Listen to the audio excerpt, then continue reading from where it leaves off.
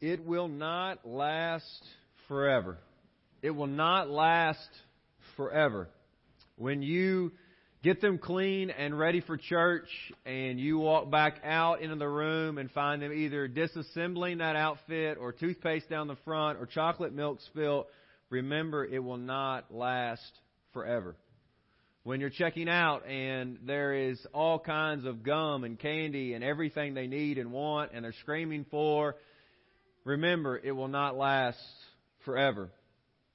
When it's hard to get up in the morning and get them out of the bed and get them fed and get them ready and get their homework and get their papers signed and remember something that you left or forgot and you're scrambling to get there on time and Miss Carla and others are looking at you in the line as it's very close to when they should be in the classroom, remember it will not what?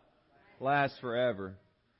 Remember when they obey the first time you ask, right away, all the way with a happy heart. Remember also then it will not last forever.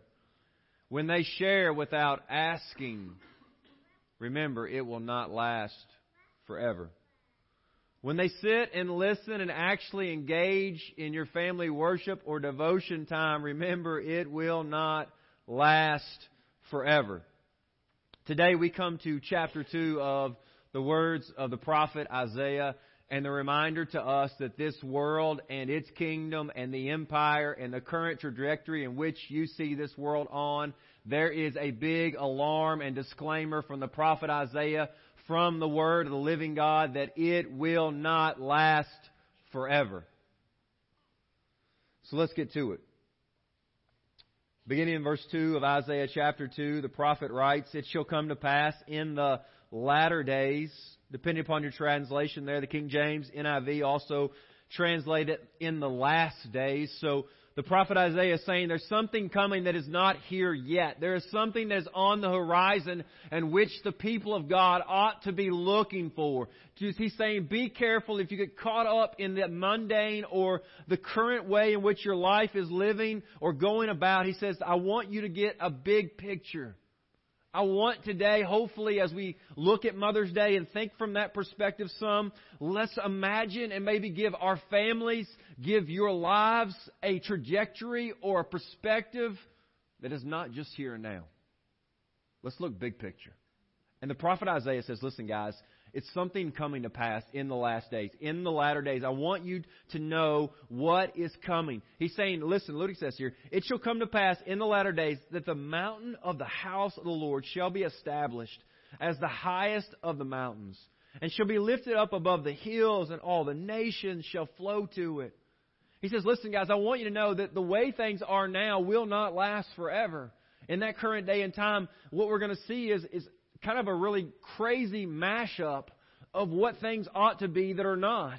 He's saying, listen, there's going to come a day when the Gentiles, those that are not the Jewish people, those that don't have the word of Moses, those that have not had the prophets, those who have not been given all the miracles and the signs and the great things that we saw that brought our forefathers out of Egypt, they didn't have the promise made unto Abraham. He says, listen, I want you to know this promise is going to be extended unto them, that all nations may come and know our God. And he says, listen, this is good news for those of us who have come under the blood of Jesus Christ. These are words of comfort and peace. But for those here that are in rebellion against the one true God, these are words that should cause you to shudder. For the prophet Isaiah is going to lay out for us the reality is that many who thought they were the people of God actually are living as though they are not and will be rejected. While those on the outside are hearing the gospel call, they are repenting and believing and actually coming and will be welcome for all eternity. See, the people felt like they were in good shape because they were, let's say, in church, so to speak. Yet all the while they're missing it. This is Isaiah's word from the living God to those people. And the reminder is this, that it won't last forever, guys. The Lord alone will be exalted in that day. So I want to draw your attention to several things here about what's going to happen in these latter days or last days. Look what he says. I already read some of it there from verse 2, but he says, I want you to know that it will come to pass in the latter days, in the last days, that the mountain of the house of the Lord shall be established. And notice he calls it the highest of the mountains, all right? It was often thought in that day and time that the gods lived on the mountains, right? Even the Greeks have right there on Mount Olympus, right? Olympus, their god. He's on the highest of mountains.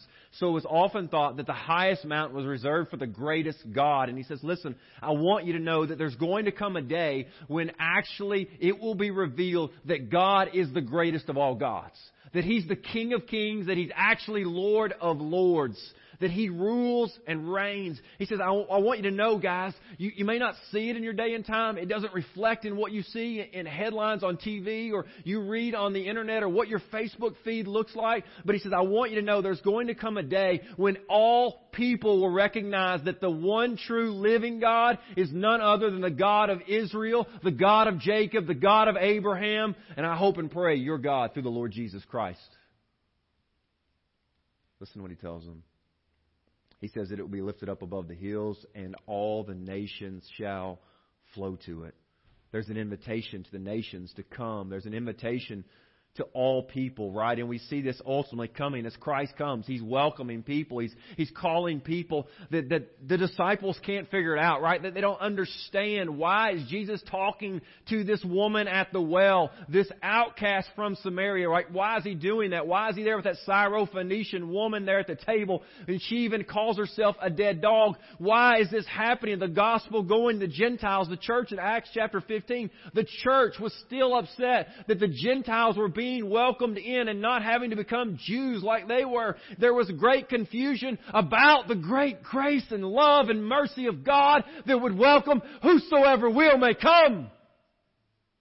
It's an invitation of God, and here it is, some 700 BC. We now stand, 2,700 years removed, and this invitation that all the nations shall flow to it, to the presence of God.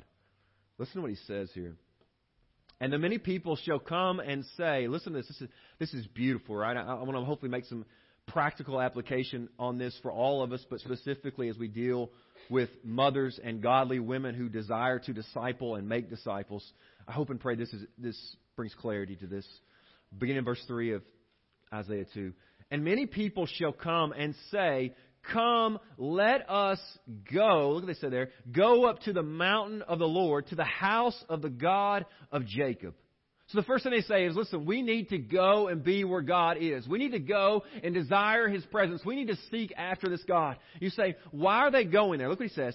To the house of the God of Jacob. Look what he says. A couple key things right here. That. Right? So he's going to tell you. So we're going.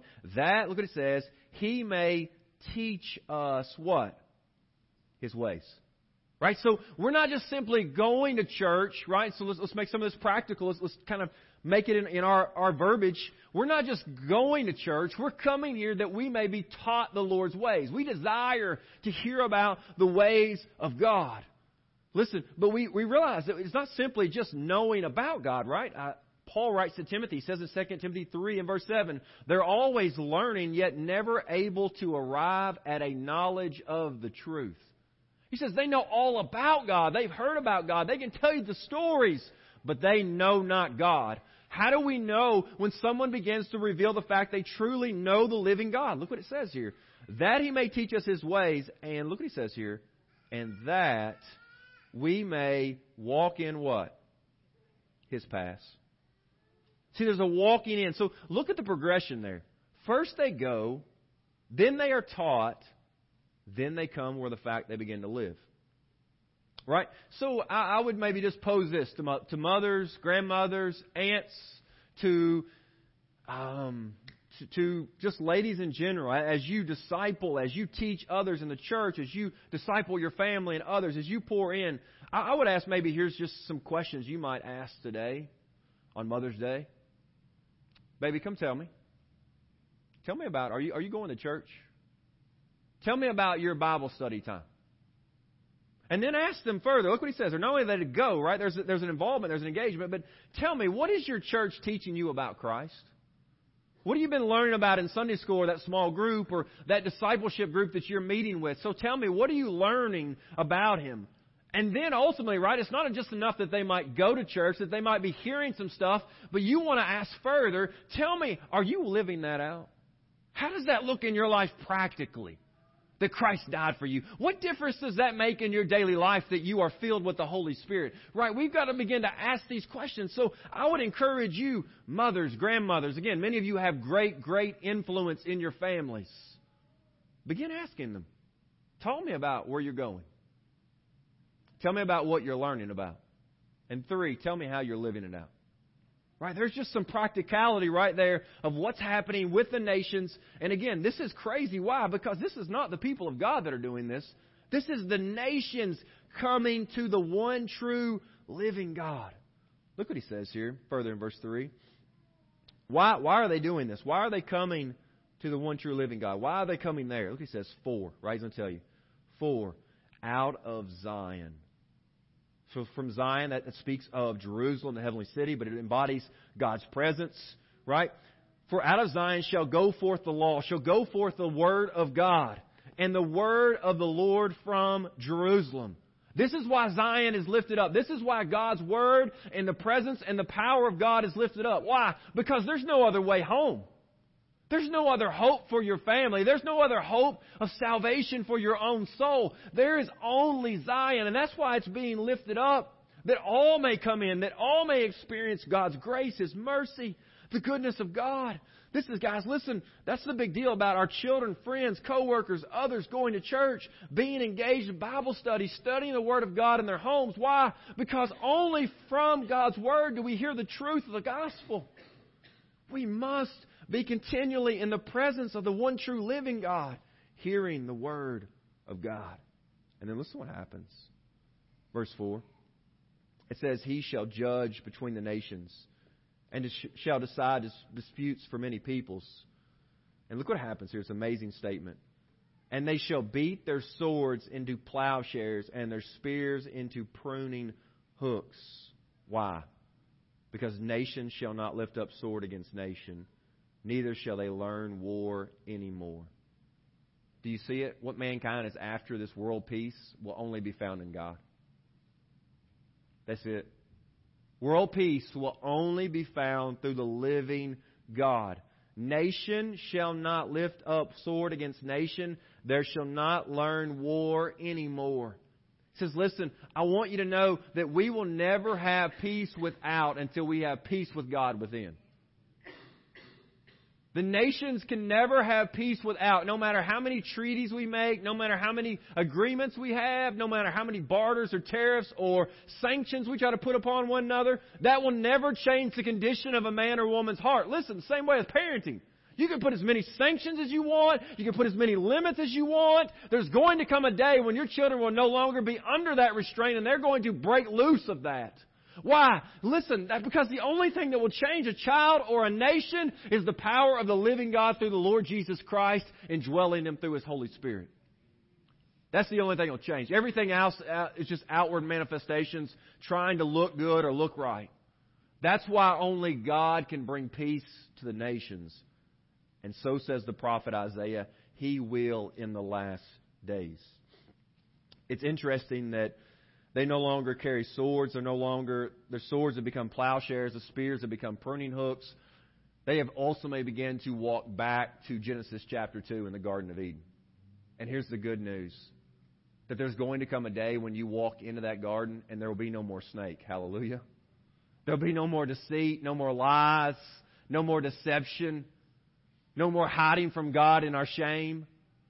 Jesus Christ will have overcome. And those who have pleaded and cried out to God for His mercy and grace and come under the sacrifice of Christ will be able to enter into paradise with God forever and ever. And then this invitation comes as He looks back to the people of Israel. He's been talking, verse 2 through 4, about the nations. And then it's almost as if He's been talking here about all the nations. And then He turns and looks to the people of God and says, O house of Jacob, come, let us walk in the light of the Lord. God's call to His people is the same as the call of the nations. We are to come and walk in the light. Notice He says we are walking in the light, not simply trying to walk toward the light. We are walking in the light. Jesus speaks of that in John chapter 3 when He's talking to Nicodemus. And they're having all this discussion about everything about night and darkness and being born again, and all this discussion's going on. And Jesus says, listen, you want to know the truth? He says, if anybody's going to follow me, He says, they got to come out in the light. He said, but the truth is, men and women, boys and girls won't come into the light. Why? Because fear of their evil deeds being exposed. He says, listen, if you want to come and follow the Lord, you're going to have to own up and do some repenting and some confessing that your life's not right. That you don't have it all figured out. That you have some things in your life that do not honor the Lord. And He says, listen, if you want to come and walk in the light of the Lord, you need to own up. And Jesus says most people won't do that. Why? Because they don't want their evil deeds being exposed. They don't want to give up the darkness. And so God is calling to His people, come out, O Jacob, come out, people of God. Walk in the light of the Lord. And then I think Isaiah is now going to move, and he's going to answer two important questions for us in this. One is this: what happens when God's people don't walk in the light? So what happens when God's people don't walk in the light? And the second question is this: why don't we walk in the light? So two important questions I think Isaiah is going to answer right here for us. One is, what happens when we don't walk in the light? And secondly, why don't we walk in the light? Like what's going on internally, right? I mean, what's happening internally here of why I'm not walking the light. So look at this. Let's just try to answer it. Begin in verse 6. Listen to what God says. For you have rejected your people, the house of Jacob. There's rejection. Right? If you've ever wondered, what's the big deal about me living in my sin and doing whatever I want? And God says, I want you to know that that will cause and bring rejection. That is not the way for my people. Listen, again, they had all the sacrifices, guys. They had the temple worship. They had all the things figured out, and yet they are not living for the Lord. He says, I want you to know I have rejected my people, the house of Jacob. This is the warning. This is the alarm that should be sounded for us if we don't think it's a big deal that we don't walk in the light. There's judgment coming even for the people of God. He says, listen, I want you to know you have been rejected by your God. You say, well, why would God do this? Alec Motier, I think I mispronounced his name last week, even did it then. He's the Irish biblical scholar, Alec Motier. He provides a lens to look through, and I think it was very helpful for me. A comparison of what the nations do as compared to what the people of God do. And I want to maybe just share like that lens a little bit and kind of walk into that just for a moment this morning. Kind of a little bit of compare and contrast of what's happening with the nations as compared to the people of God. So look what it says here. Back to verse 6. For you have rejected your people, the house of Jacob. Look what he says. Because. Right? Like, hey man, if God's going to reject somebody, I need to know why. Right? Like, what's the big deal? Why would God be so upset? Look what he says. Because they are full of things. Here's what they're full of. They're full of things from the east. Fortune tellers like the Philistines. They strike hands with the children of foreigners. It says, listen, I want you to know why God's rejecting them. It's because they are living for the world. Now, what's interesting about that is what? Back in verse 2, look, it says, it shall come to pass in the latter days that the mountain of the house of the Lord shall be established as the highest of the mountains, and shall be lifted up above the hills, and all the nations shall what? So the nations are coming to God, and the people of God are going to the nations. But not in the right way. You understand what I'm saying? They want the way the nations have, the people that aren't of God, they want their lifestyle. While the nations want the God of Israel. It's a crazy moment. Like, what? What are they doing? Secondly, look at this. Verse 7. Why is God rejecting them? Why is there judgment here? Right? Again, you're asking, why is this happening? Well, I think what you're going to see is the reason why God is bringing judgment on His people. What happens when we don't walk in the light? We're answering that, right? There's going to be judgment, but the question is, why are we not walking in the light? It's because of self-pride.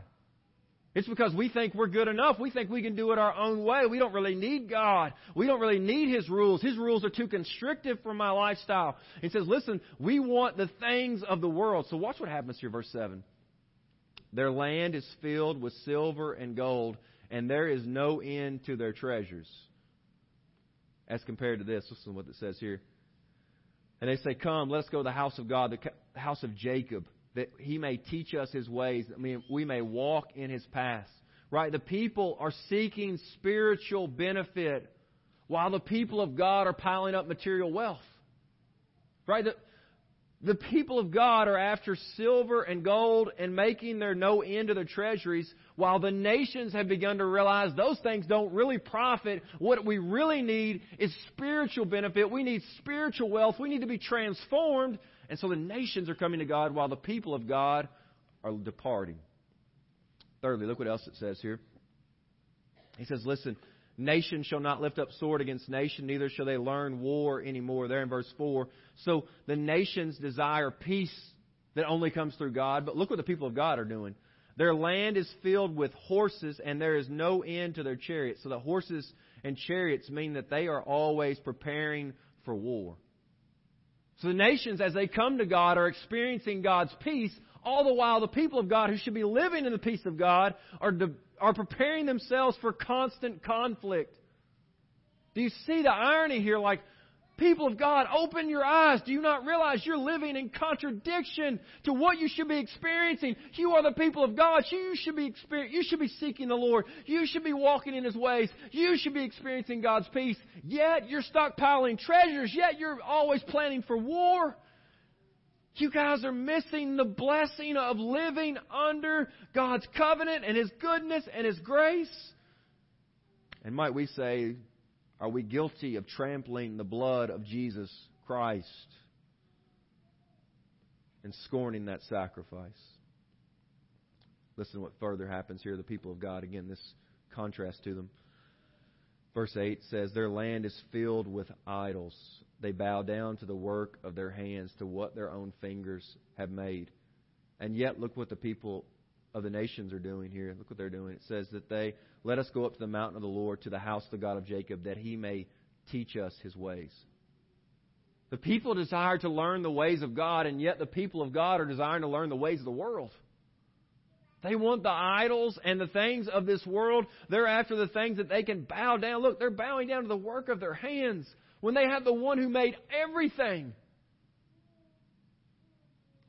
Don't despise the living God. Listen, we would come back and say to the people of Israel here in this day, the people of Judah, that southern kingdom, we'd say, listen guys, open your eyes and look. Do you not see who your God is? Why are you despising Him? And might they turn and look at us and say the very same thing? Wow. And you wonder, like, well, what's going to happen with all of this? So look what he says here. He says, I want you to know that the world, right, ultimately will be received by God. They're going to walk in His paths right here in verse 3. The nations are going to walk in His path. They're going to be received by Him. But yet the people of God, look what it says they're going to experience: rejecting your people and not being forgiven.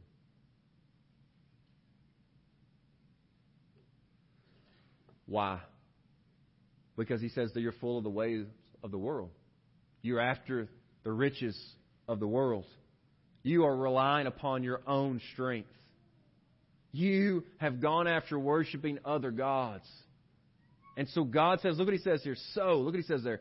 So, verse 9, so, here's God's response. Man will be humbled. God will humble them. God is going to bring judgment. Ultimately, they're going to go into captivity. And some of you, listen, you're wondering why you're in captivity. Why? Because you're enjoying the things of the world and not the things of God. I compel you today, in light of God's Word, to repent and return to Christ. Turn from those evil things. Look upon Jesus Christ and His blessed sacrifice. Salvation. So why will man be humbled? Well, because God will be exalted over all. Look what the prophet Isaiah is going to go to next. Verse 10, he says, look, enter into the rock and hide in the dust from before the terror of the Lord and from the splendor of His majesty. Notice that God gives no great display of power. Simply, God does one thing and it terrifies them. He shows them His glory. Some translations may render that word doxa there, glory. God shows His glory as He's going to the prophet Isaiah. And we come to chapter 6. Remember that Isaiah has this vision of God seated on His throne in the robe of His temple. A robe of His train fills the temple, and the threshold shook. And these great creatures are crying out, "Holy, holy, holy is the Lord God Almighty, who was and who is to come." And Isaiah cries out, "I am ruined, for I am a man of unclean lips, and I live amongst a people of unclean lips." One glimpse of the glory of God, and man sees his sinfulness when he realizes how perfect and holy God is and how unlike Him we are. And the good news is, beloved, hearing this today, you don't have to approach God at death in that condition. Today is the day of salvation. Now is the appointed time. There is the sacrifice of Christ that you would come under this and be clean and holy as He is holy. Hallelujah to His name. That is a good God. That is a God who would receive you if you will repent and believe on the name of His Son, Jesus Christ. But notice what they do here. Look back with me, verse 10. This is interesting, man. This really struck me this week. Enter into the rock and hide in the dust from before the terror of the Lord and from the splendor of His majesty. So what does humanity run to when they come to God at this point? The same earthly resources they had been dependent upon earlier. Some of you think that when you get to the end of your life or get to some point that you're going to stop doing what you've always been doing. You're going to look to something else. And yet when the judgment comes here, guess what the people do? They don't run toward God. They still run away from Him.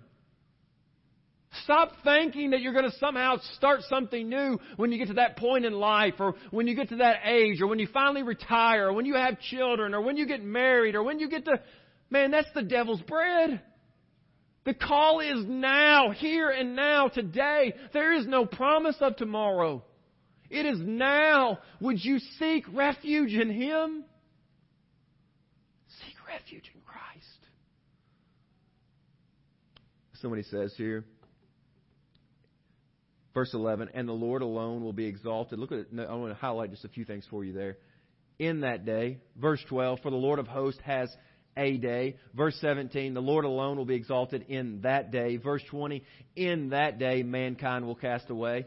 Listen, we love to sing. We even sang earlier, right? There is coming a day when no heartache shall come. No more clouds in the sky. No more tears to dim the eye.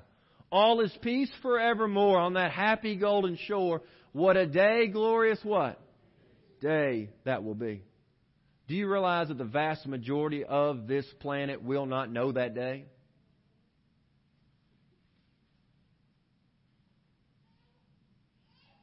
Feel it for a moment. The vast majority of this planet, the 7+ billion people here, will not know and experience that day. And many, many, many of them have never even heard that there is an offer of forgiveness. There is hope of salvation, that they could be spared the judgment of God. They've not heard the name that you just sang, Jesus Messiah, Lord of all. They have no hope of that day. How does that sit with you, beloved? How does that affect us as a church when we think about this community here in Greensburg, KY? How does that irritate you a little bit? Does that concern you a little bit that nations might not know? That people don't know this good news of the gospel? That we here are rejoicing and singing about a day that they've never even heard could be available unto them through the name of Jesus Christ? That in fact God has decreed that there will be a day when all nations will flow to Him. So we know that God desires to reach the nations. God loves all people. God desires that all would come and experience His grace and His mercy. Listen, guys, we are rejoicing in the fact that day is coming, but many do not know that. And as the people of God, that must move us. As the people of God, that must unsettle us. That must create a spiritual discomfort of saying, I don't feel like I can just simply sing that and not go and tell someone. So this day is coming. I wonder if you may have sang it earlier, and yet you know not the truth of forgiveness in Christ. And so that day will never be yours either unless you repent and believe. That's the truth according to the prophet Isaiah. And now he wants to give us clarity on exactly how God will be exalted over all things. Listen to who your God is. This is the God that's worthy of your allegiance to go to the nations. Listen to who He is. Verse 13. Against all the cedars of Lebanon, against all the oaks of Bashan, against the lofty mountains, against all the uplifted hills. He says, listen, everything of nature, possibly here again, he's looking at the mountains and the hills against all of the gods. He says, I want you to know that God will be exalted over all. Further, look with me, verse 15. Against every high tower, against every fortified wall. He says, listen, I want you to know that every bit of your self-security, everything that you think has made you so safe and so protected, God will be exalted over that. So what I would compel you, and the prophet Isaiah is compelling us today to do, is come and bow now. Like you can't protect yourself from this God. You can't hide and get away from Him. He knows who you are deep down in. Riv and I were on a bike ride yesterday, and we were just talking through some of the things. We're right now in the book of Corinthians, and we were just discussing. We were recently in chapter 4 and verse 5 there. He makes this statement, Paul does. He says, listen, guys, judge nothing before the appointed time. But wait until the day of the Lord comes, when He will bring to light what is hidden in darkness and expose the motives of men and women's what? Hearts. And I said, Riv, bro, you can hide all day long. But God knows your heart, man. These people have built high towers and fortified walls. He says, I want you to know God's going to be exalted over all of that. Against all the ships of Tarshish and against all the beautiful craft. Listen, these are kind of some of the largest ships they had. The capable of the greatest voyages, right? These people in that day and time, the sea was the great enemy to them. And yet there they are trying to conquer over that great sea of chaos, so to speak. And the reminder is, listen, mankind may have conquered and built great empires, but the record will show that God will be exalted over all the empires of man. That's who our God is. He says, listen, and the haughtiness of man shall be humbled, and the lofty pride of men shall be brought low, and the Lord alone will be exalted in that day. He's compelling them to come to Him. I know time's here, so I will move quickly. Look further with me, though. When the Lord, watch what happens when God acts and moves. Watch this, verse 18 through 21. And the idols shall utterly pass away. Watch a couple things that happen here. So idols are going to pass away. The gods that you worship now are going to pass away. Let the record show. The gods that you and I are so tempted to worship will pass away. Look further with me. And the people shall enter the caves, the rocks, and the holes of the ground from before the terror of the Lord and from the splendor of His majesty. We might ask, when's this going to happen, Isaiah? Well, guess what he answers it? When, what happens? He rises to terrify the earth. He says, when God rises from His throne, everyone else falls down. Right? I mean, you see that throughout the Scriptures. Right? Even when Christ is captured, the book of John says something amazing. When they ask, look, they're looking for Jesus. Who is He? And He said, I am He. And John records that when he speaks this on Thursday night, when he's captured in the garden, do you remember what happened to everyone that came to capture him? What does the text record happens to them? It says they drew back and fell to the ground. There was a glimpse. Just in that moment, John reeled back the veil and said, listen, I want you to know who Christ is. In Revelation, when John encounters the resurrected Christ in all of His glory, do you remember what happened with John? He said he fell at His feet as though what? Dead. Here it is, when God rises to His throne, everything else is humbled. And here's the invitation I would give to you and to me. If we see that and recognize it, why would we keep going on and experience judgment then rather than bowing now and worshiping now, so that when He rises from His throne on that day, we are going to bow already as His children rather than as His enemies? Listen, guys. Man. Look, listen, man. As we think about Mother's Day, listen, moms, grandmothers, aunts, godly women, as you disciple others, listen, and you're pouring into them, you're trying to give them a trajectory for their life. Listen. Show them with your life. Tell them with your lips.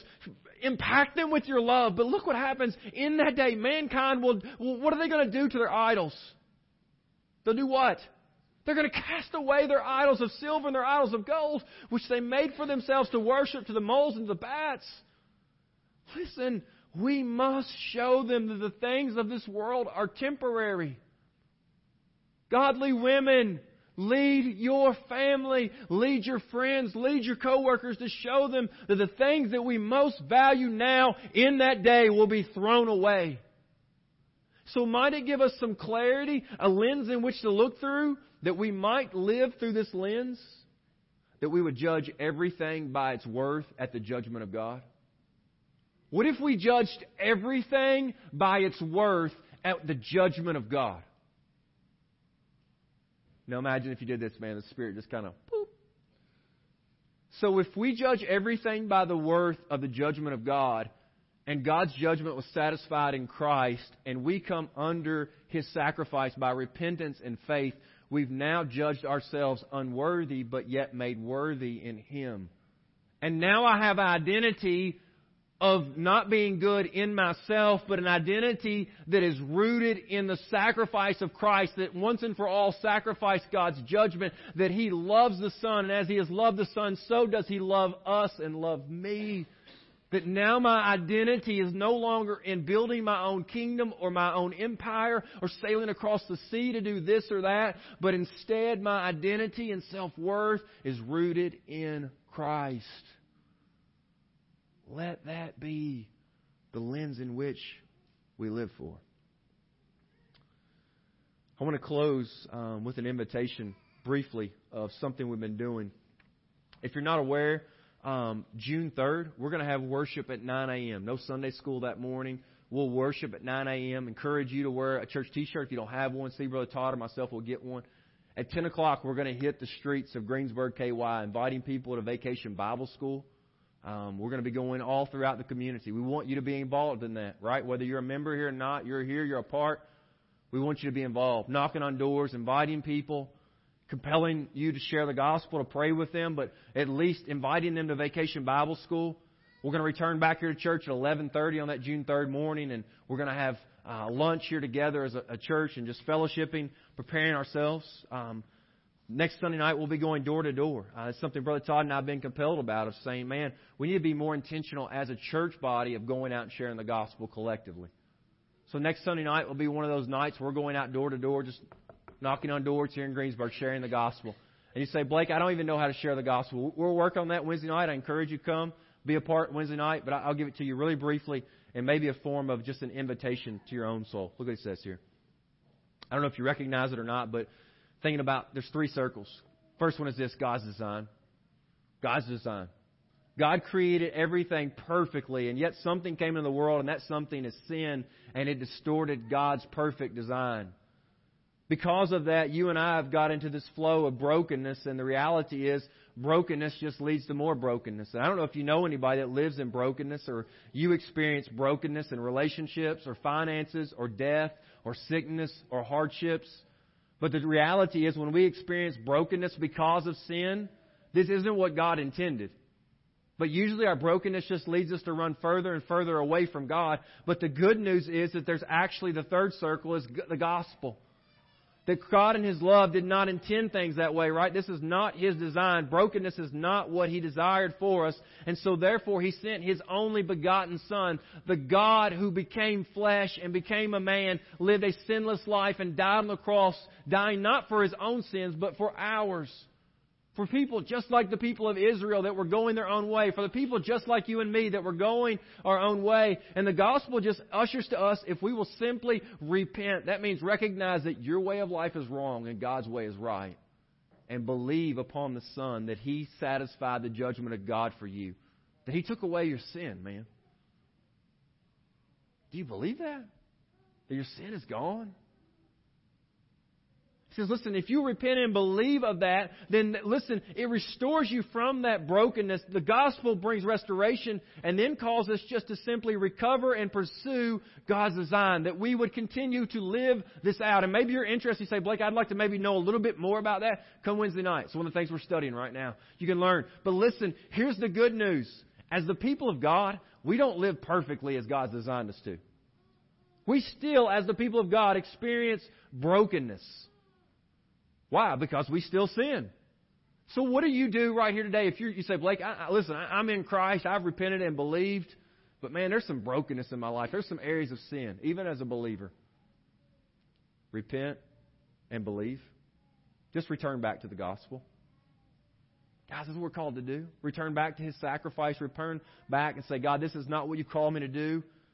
And that, in the empowerment, not of yourself, but through the power of the Holy Spirit. There's all kinds of scripture I can share with you. But through the power of the Holy Spirit, we now can live what God's designed us to live. Briefly, the gospel, 3 circles. You can draw it on a napkin in a restaurant. There's an app if you like just to be able to swipe your finger and bring up some circles and arrows, wherever that may be. Remember what I told you about the prophet Isaiah? It starts out really bad. It starts out rough. It's a rough one. I acknowledge that. And it moves to getting better. So you got to hang with him. But he's calling the people out. And here we are some 2,700 years later. I don't know about you, but man, some of these things still strike at me that my way of life does not reflect God's design. So as the people of God today, will we repent and believe and return to the gospel? I pray you will. Let's pray. Father, we pray today that you will draw people unto you by the power of the gospel. Father, let them realize that there is refuge for our sin. There is rescue for our rebellion. There is hope for our helplessness. There is a blessing despite our brokenness. And that hope is found only in one name, the name of Jesus Christ. Father, let us not simply read these words and hear these words some 2,700 years prior and think, I wish those people would have recognized what kind of shape they were in, and yet all the while not see our own need of you. Let us recognize that the only hope for the nations is in Christ, and the only hope for us is in Christ. God, let us see how much we need Jesus. In His name I pray. Amen. Amen.